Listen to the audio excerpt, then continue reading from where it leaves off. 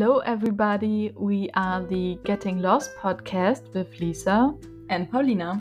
Let's get started. The topic of the last podcast was rather serious. Today we are talking about something else, namely about religion, which is an important part of many cultures. Sometimes it's quite hard to differentiate between culture and religion. I, at least, cannot always say if someone's behaving like he or she does because of the culture or because of the way his or her surrounding interprets their religion. For that, to not create any tension or to accidentally provide you with wrong information, this episode is mainly about interactions with locals influenced by religious aspects. Lisa and I both prepared stories which we haven't told each other so far. I think one of my favorite takeaways from my Chinese host family when I was on exchange in Malaysia was their way of dealing with death. In Germany, death is a rather serious topic, something you would avoid talking about, especially when someone of your family, friends, or acquaintances has recently died. What I observed is that people become very introverted and behave quietly and, in our own way, somehow respectfully. What my fellow exchange students and I experienced in Malaysia, though, was that people would share pictures of their dying loved and deceased ones on social media, where they, to be honest, looked very, very sick, and then they would share their memories. Until now, I get kind of horrified when I see such posts. Because in my family, dealing with or talking about death is a serious topic as well, which gets us mourning. I remember my parents telling me at some point to not visit my grandma anymore because she's not in a good state and I should not remember her like that. They tried to exclude me from the painful experience of seeing someone die. So whenever the topic of death comes up, the mood drops and everyone would rather switch topics immediately. Lisa, can you agree? Do you have similar experiences? Oh, I can totally understand that. Our family doesn't handle it well either. The death is rather hidden and not mentioned. For me, it's completely weird because it's supposed to be a part of life and something quite normal. But in Germany, it isn't. Yeah, that's also like what my other friends would tell me about how they would deal with that. But then it's a very interesting thing. In Malaysia, on the other hand, people deal with death quite differently. I remember going to a small house with my host family, where there was this very sick grandma laying on the bed, and there were small kids playing around her. The grandma didn't even seem to notice anything anymore, and she barely moved. The situation made me feel very, very uncomfortable.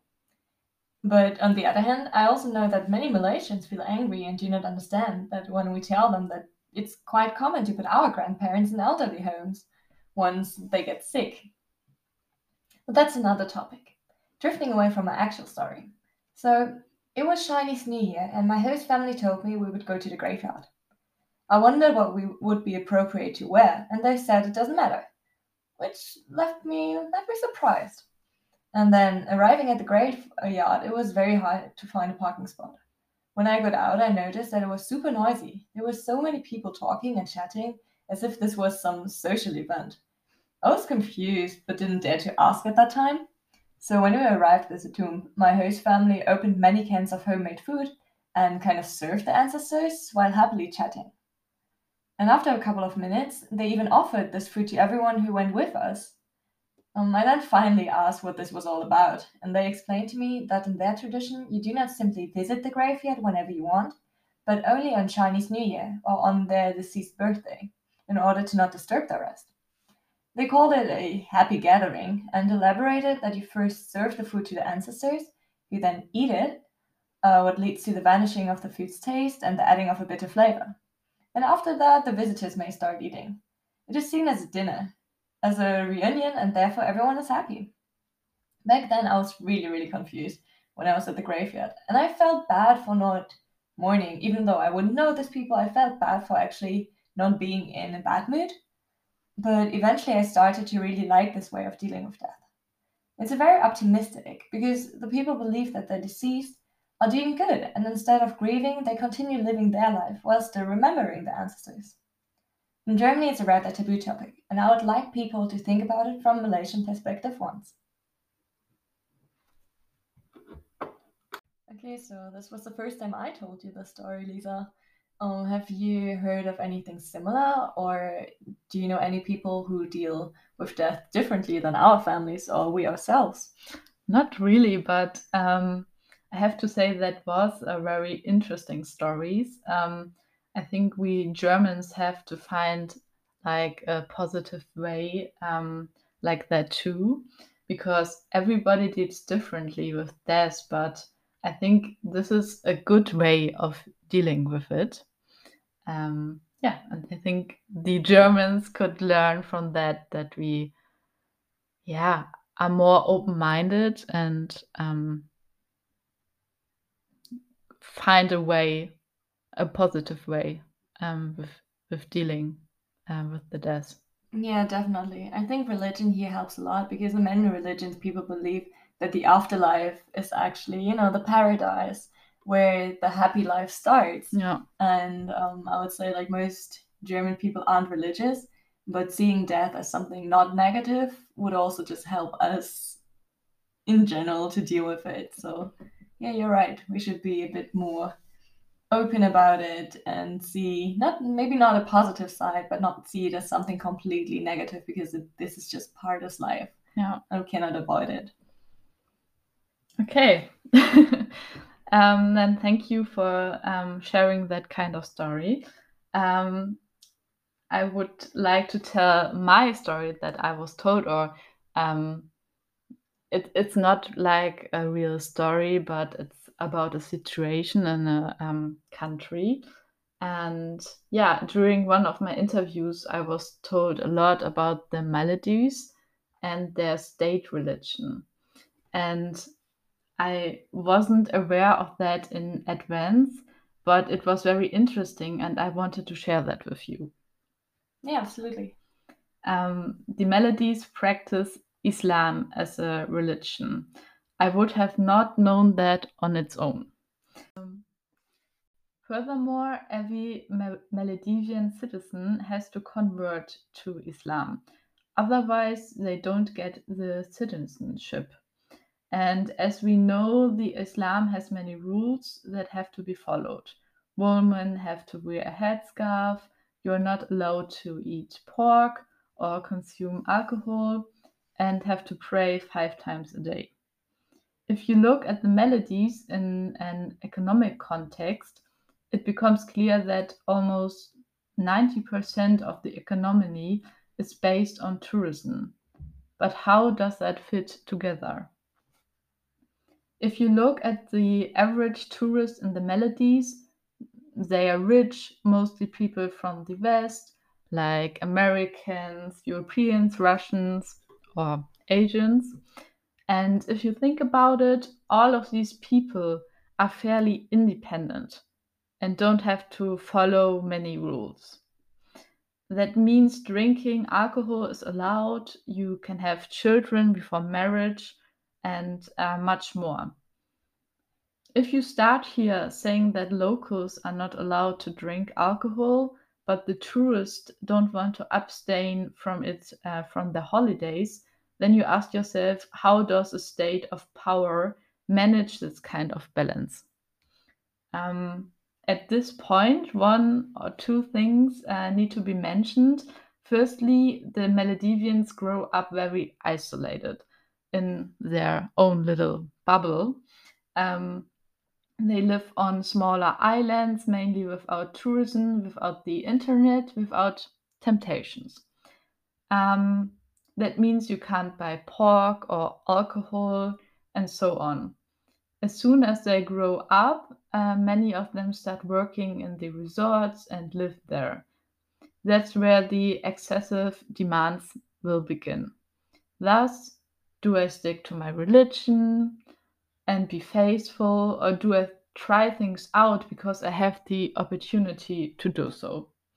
And many Maldivians have big problems with this. For example, for a woman are something completely new for them. Um, thus,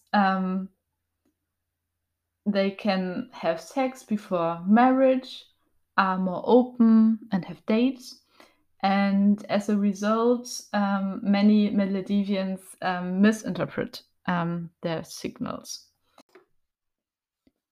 Other locals have become addicted to alcohol because it's forbidden. You can even get fined or go to jail for it. You have to imagine that. And of course, the Maldivians are not actively served alcohol, but there are always loopholes in the system. And yeah, furthermore, there are of course, no self help groups to help them out. And yeah, these are all the negative experiences my friend told me. Um, and yeah. Honestly, like to me, the problem is quite clear because if the system forces you to convert into a religion which you don't believe in, why should you follow the rules which, maybe don't make sense to you? And I think that's very unfortunate. I've seen that before, like, when people grew up in very, very strict families and they're not allowed to do anything, they at some point really escape their strict situations or they start lying just to experience some more stuff because the temptation is so big.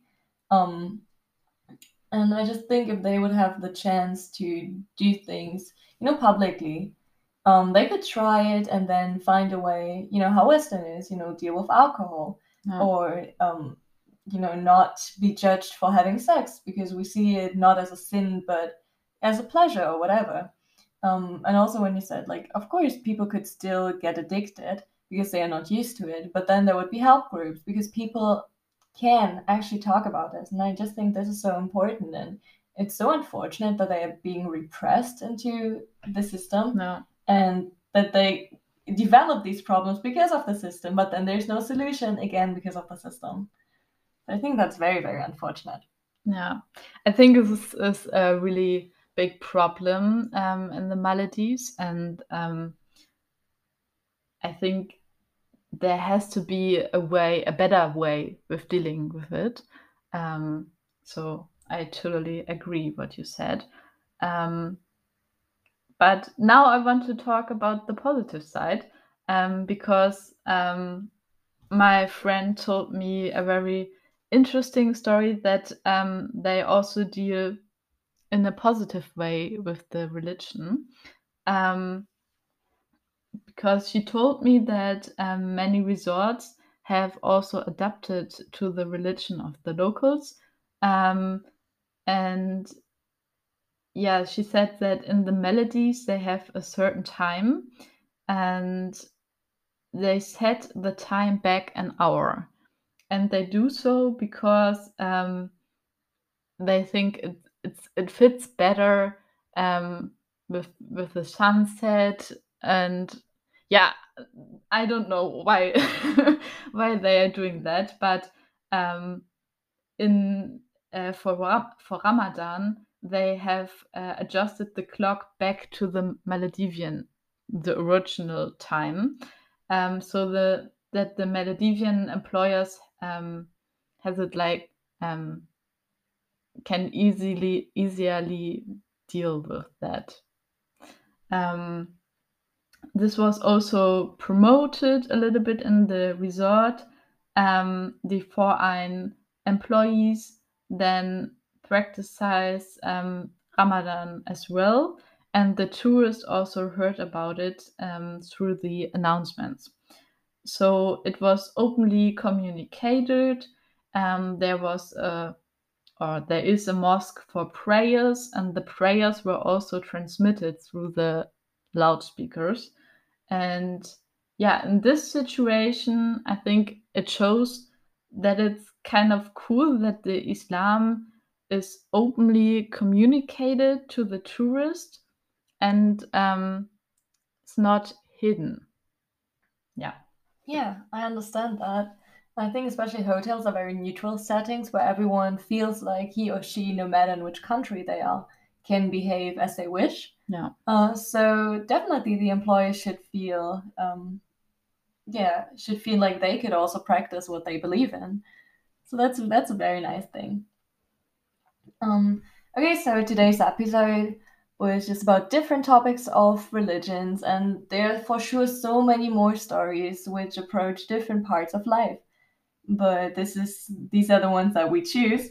So thank you for listening, and we are looking forward to our next talk where we do a little story time about the most memorable experiences or situations that our friends have experienced while being abroad.